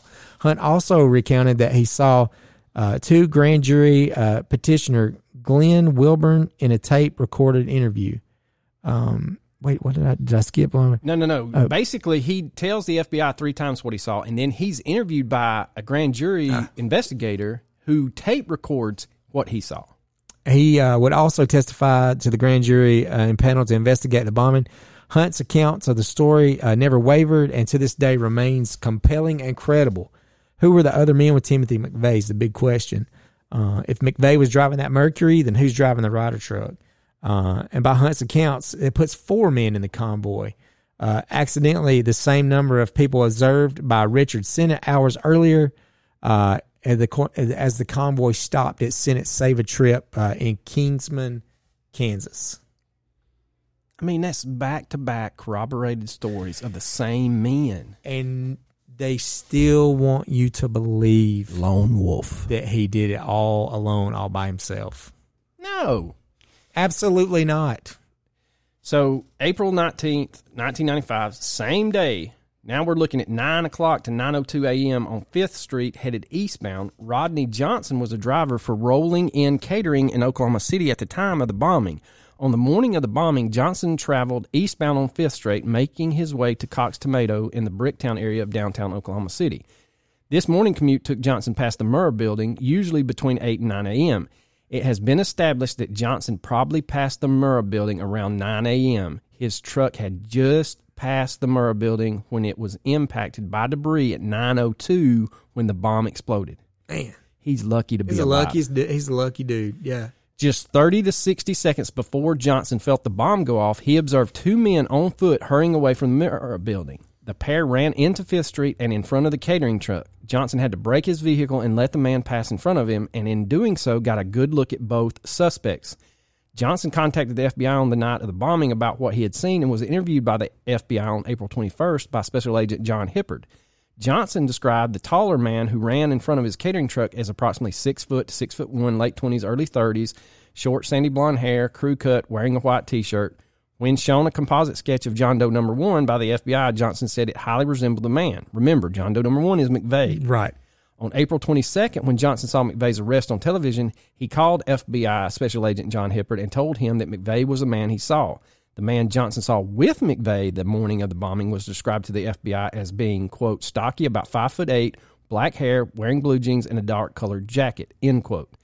Johnson did not get a good look at the second man as he did McVeigh, who passed closer to Johnson's truck than the second man who followed.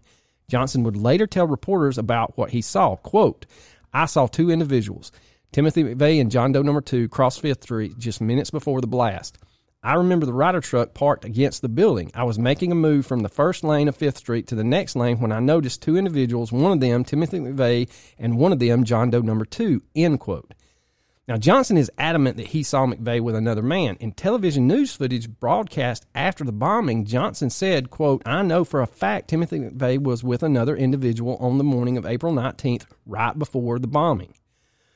Ultimately, what the witness statements do is confirm that there was at least one other accomplice with McVeigh. The accounts of the Elliott's Body Shop employees uniformly described an accomplice. The corroborating testimonies from the witnesses that we've discussed, Barbara Wittenberg, Debbie Nakanashi, Guy Rubisman, Richard Snett, Morris Cooper, Kyle Hunt, and Rodney Johnson also support this second suspect's existence. That's 7 people. 7 people with a spot on same story, same exact identity of the two people.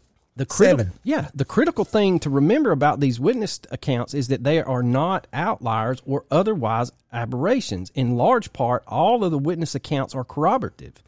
These people all saw just about the same thing. And when you have it, it's like we said, you got 2 or 3 people, okay, maybe. But you've got multiple people that seen the exact, and they ID them to a T. You got 7 people spread out over, I would say, roughly within 200 miles of each other. Now, if you're talking within 2 miles, you might could throw that away. Yeah. But within 200 miles, you see the same people. Same vehicles, same people. Same descriptions. Yeah. Yeah. So consider this. Not a single witness who saw McVeigh at the crime scene was called to testify at the trial. Imagine how powerful it would have been for the prosecutors if they could have put someone on the witness stand who would point to Timothy McVeigh and say, quote, it's him, I saw him, I'm sure of it, end quote. Why didn't prosecutors go for the kill? There is a straightforward reason that none of these witnesses ever testified at trial. Every single one of them would have also said, quote, he had another guy with him, another man was sitting next to him in the truck, end quote. They saw too much. The other man, John Doe number 2, could not be easily accounted for by the prosecution. In fact, he wasn't explained at all. He wasn't even an afterthought. Nobody was talking about this guy. Now, here's the kicker. Later, the FBI's first on-scene commander of the Oklahoma City bombing investigation wrote a book. In his book, Weldon Kennedy wrote this, quote, this was going to be a case largely built from forensic evidence since there was no eyewitnesses, end quote. No eyewitnesses? I will leave it up to the reader to determine why Kennedy wrote that in his book and whether Kennedy was telling the truth when he wrote it. Yeah. So what's the whole reason behind steering everybody away from these other people? What's the significance of them pinning every single thing on McVeigh as a lone wolf? Like, what is the reason? Like, why? I don't know. And here's the thing. Let's take a look at that area, though, and take a look who's in charge in that area. I mean, dude, walks like a duck. Quacks like a duck. Swims like a duck. I'll be a duck. It's a fucking duck. All right, so I know this is long-winded, y'all, and this is a long episode, but there is a ton of information. Okay, so we've given you the eyewitness accounts, but there's also FBI reports that come out, and these are dated. There's about 7 or 8 of them. The first one is in March of '94. Andreas Strassmeyer claimed to have met McVeigh that month at a gun show. Okay, fast forward to September. Between September 12th and 13th of '94, McVeigh rented a room at the El Siesta Motel near El Haim City, where Strassmeyer is the head of security. April 14th of '95, a guest at the Dreamland Motel in Junction City, Kansas, saw a man who resembled John Doe number 2 near McVeigh's room. The next day, a man delivering pizza to McVeigh's room at the Dreamland said he gave the pizza to a man that was neither McVeigh or John Doe number 2. So now you got 3 men. Yep. According to 2 Dreamland guests, at about 1 a.m., a man stuck his head out of the room rented to McVeigh. That man resembled John Doe number 2. All right, so the next day, we're talking about pizzas delivered on the 15th. They see a man stick his head out at 1 a.m. on the 16th. On the 17th, a white supremacist member in Utah places the first of a series of phone calls over the next 2 days to the Oklahoma City Radisson Inn. A guest at the Dreamland sees the driver, who is not McVeigh of the Ryder truck, get out of the truck and walk into the motel office. The man resembled John Doe number 2, according to the guest. At 9 p.m., a man at a convenience store in Harrington saw McVeigh and a man who, quote, fit the general description, end quote, of John Doe number 2. April 18th, 2 men saw McVeigh and John Doe number 2 park a Ryder truck in front of a Hardee's in Well, Junction they were at City. Hardee's, so I'm sure that was probably going on after they ate.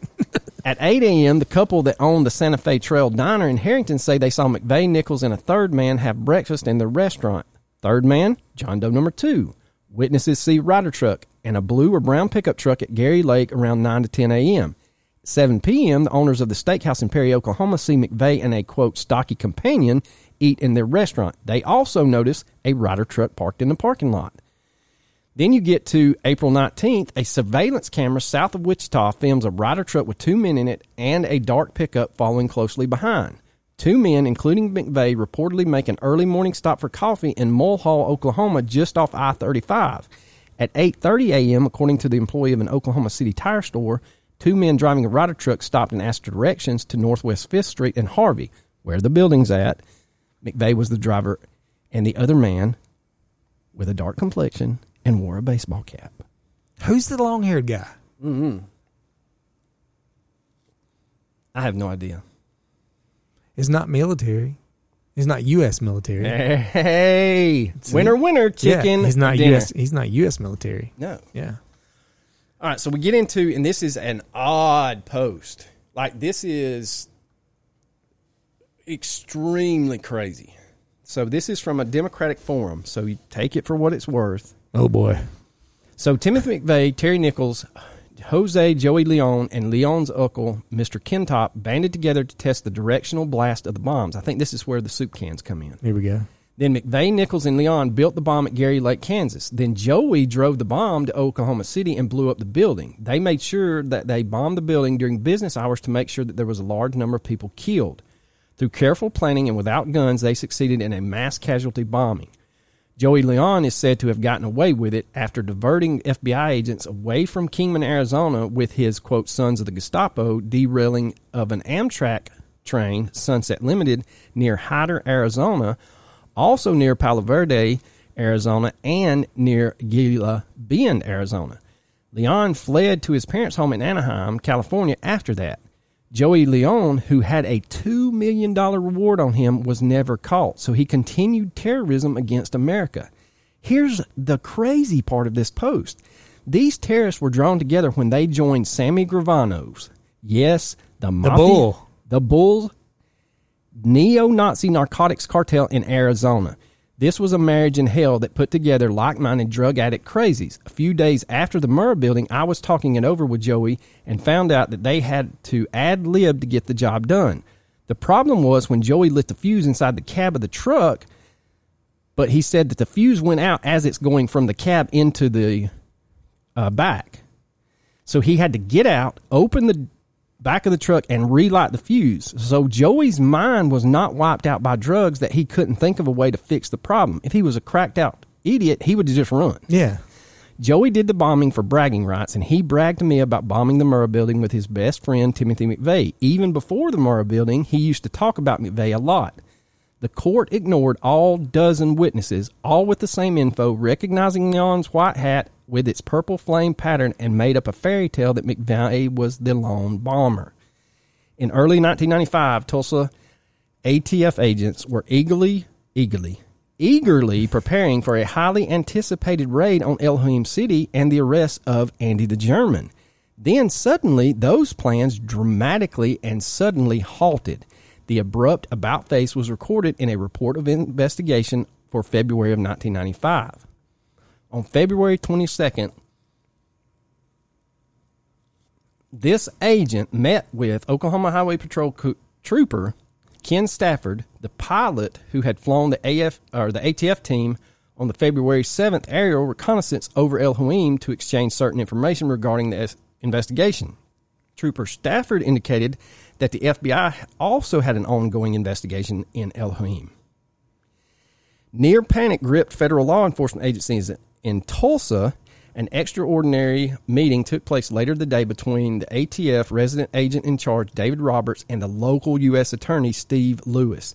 This meeting violated strict bureaucratic protocol whereby Lewis would normally not have consented to meet with a lowly resident agent in charge and would have met only with Roberts' Dallas-based regional ATF boss.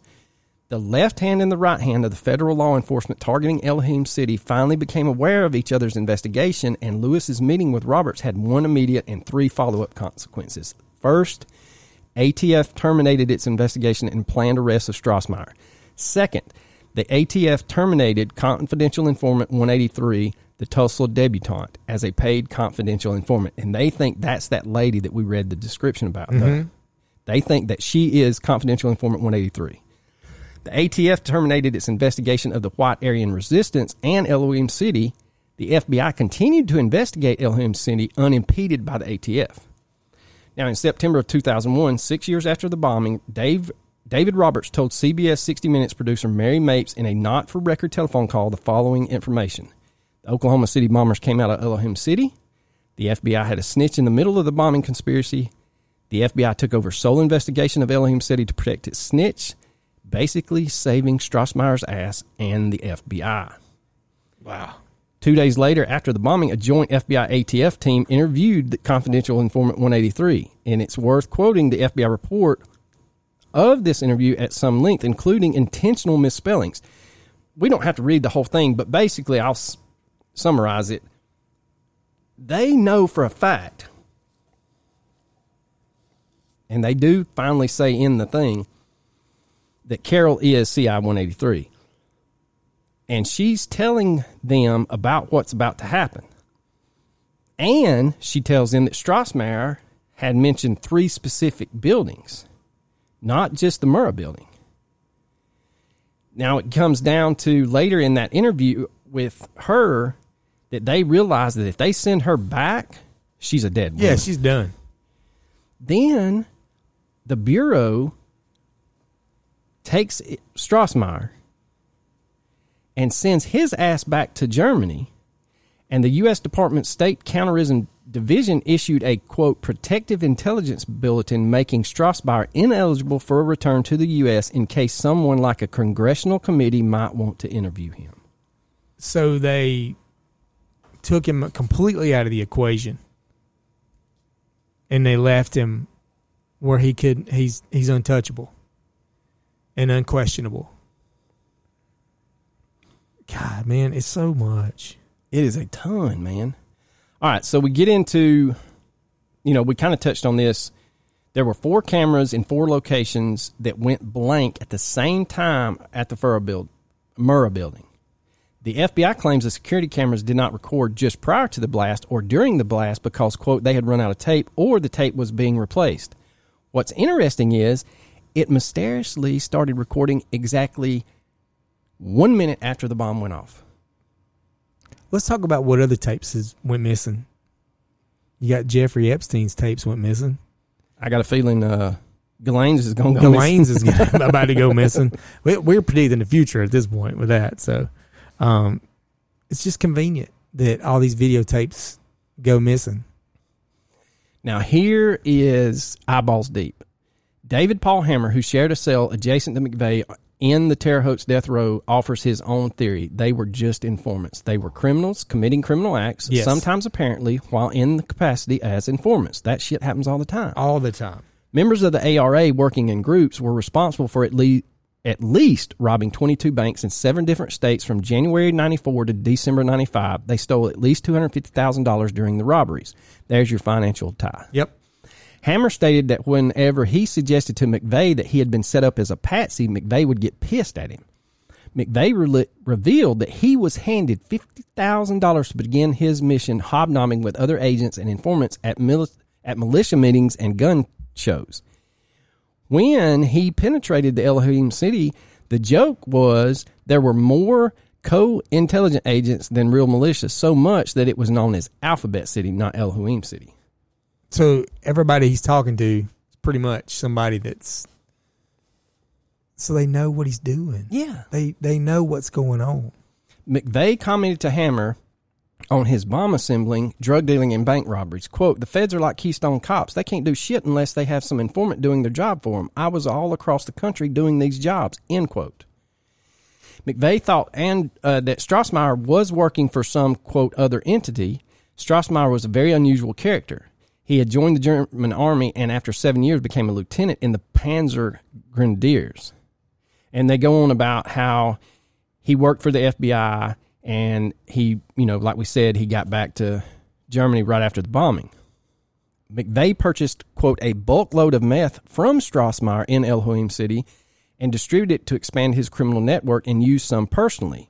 A number of these idiots were speed freaks.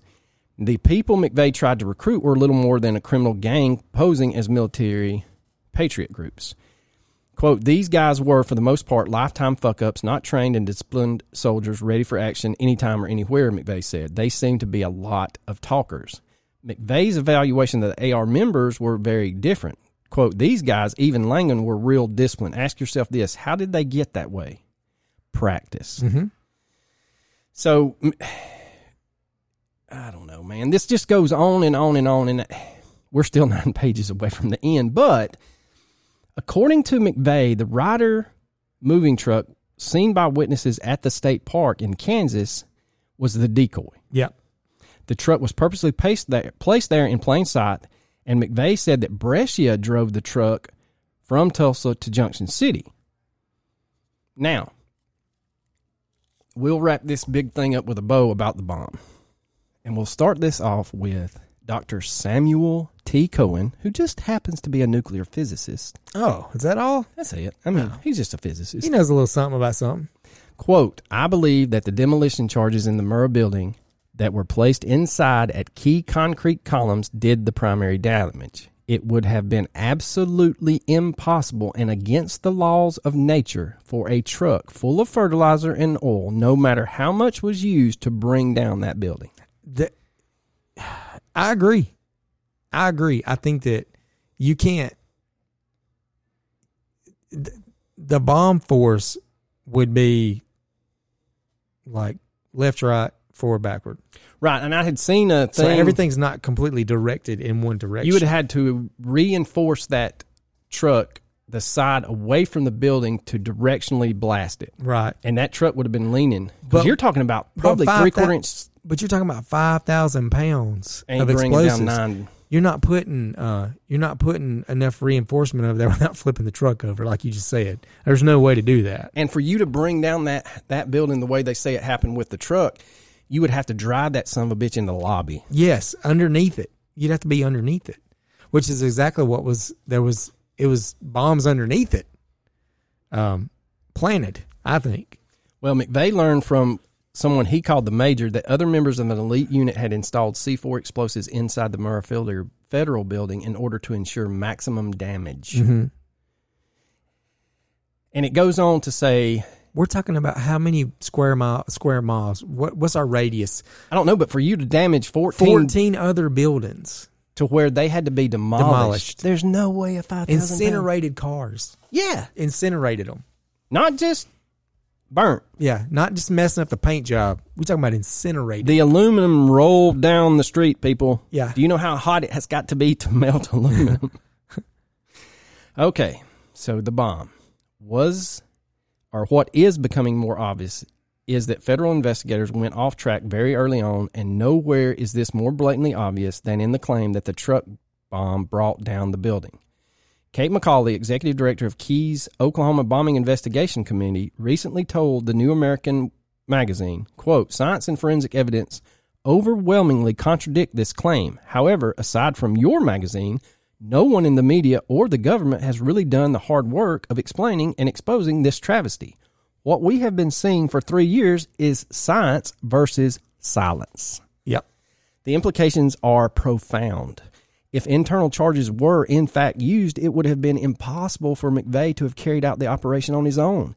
As the government contends, more hands and much more sophisticated expertise would have been required. It's way above McVeigh's pay grade.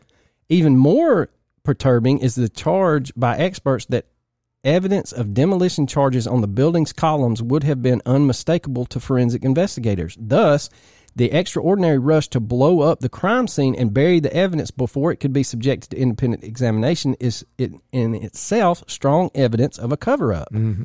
The earliest and most compelling challenge to the lone bomber theory came from Brigadier General Benton K. Parton, United States Air Force, retired. He may know something. Yeah. He is an expert with sterling credentials and has a distinguished military career. On May 18th of 1995, 1 month after the bombing, General Parton delivered a preliminary detailed analysis of the event to members of Congress. Quote, "From all the evidence I have seen in published material, I can say with a high level of confidence that the damage pattern on the reinforced concrete superstructure could not possibly have been attained from the single truck bomb without supplementing demolition charges at some of the reinforced column bases," end quote. Yep. In that report, and in the detailed study which he released on July 13, 1995, General Parton eviscerated the prosecution's lone bomb thesis with a host of findings from the forensic evidence indicating that demolition charges were certainly used inside the building. Since that time, a mountain of evidence, documents, records, eyewitness testimony, and authoritative support have accumulated to fortify the general's thesis, making the stubborn adherence of government officials and journalists to the lone bomb scenario truly incredible. I mean, that's it in a nutshell. I mean, you got an expert sitting there telling you there's no way possible this building was taken down with this truck. No way possible. That there had to be other devices in place to bring this building down the way that it came down and cause mass destruction around it. You've got world-renowned physicists and an assortment of scientists, engineers, and explosive experts who concur that internal charges must have been used. A series of Air Force test blasts on concrete structures corroborating General Parton's main contention that air blast from a truck bomb outside of the building could not possibly account for the pattern and magnitude of the damage to the structure. A study by FEMA acknowledges that a truck bomb of 4,800 pounds of ANFO, which is what was used, would have been insufficient to cause the destruction experienced at the building. 2 eyewitnesses inside the building who attest that they observed bomb squad personnel removing undetonated explosive devices from the building after the blast. A rescue worker attests that she heard an ATF agent state that he had found an undetonated explosive device in the building. Recently released government communiques and radio transmission logs indicating that undetonated devices have been found in the building during the early rescue efforts. Recordings of real-time live television news broadcasts reporting official confirmations of multiple unexploded devices inside the building. Early statements from government officials and terrorism bombing experts before the official line was laid down that the explosives used were clearly very sophisticated, indicating it was the work of a group highly knowledgeable in explosive techniques. 5 survivors of the blast who attest that they saw 3 men in the parking garage with wires, tools, and what appeared to be building plans several days before the bombing. Military personnel who reported they saw McVeigh or John Doe No. 2 inside the building, but were threatened with court-martial if they mentioned it.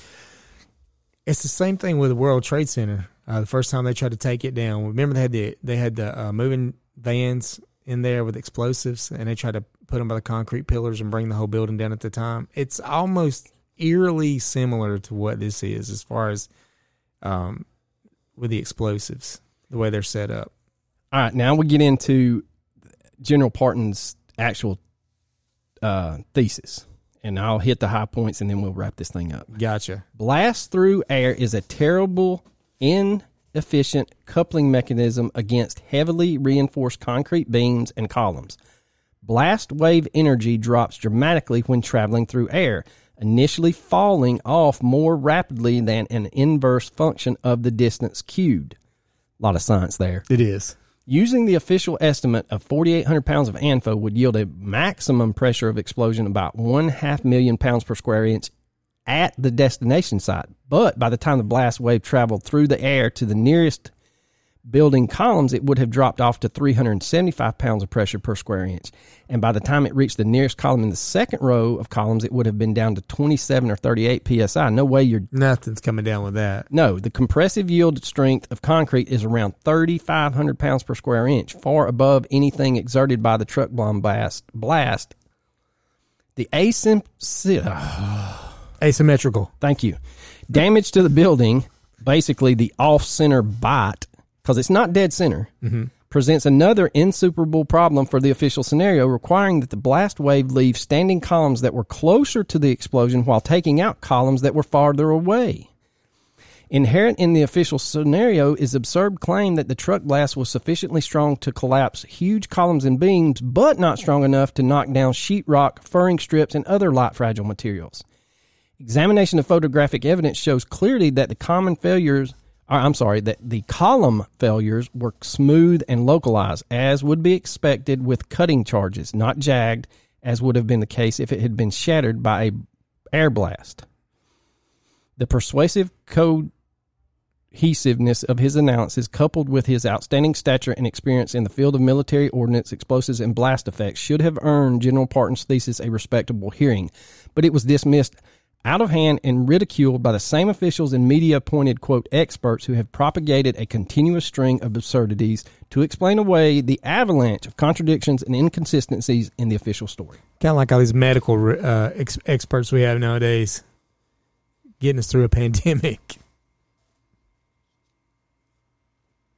Now, I have in our notes the actual radio traffic. We won't bore you with that. It just goes on to officially tell you this was not just a damn one guy and a truck and a truck bomb.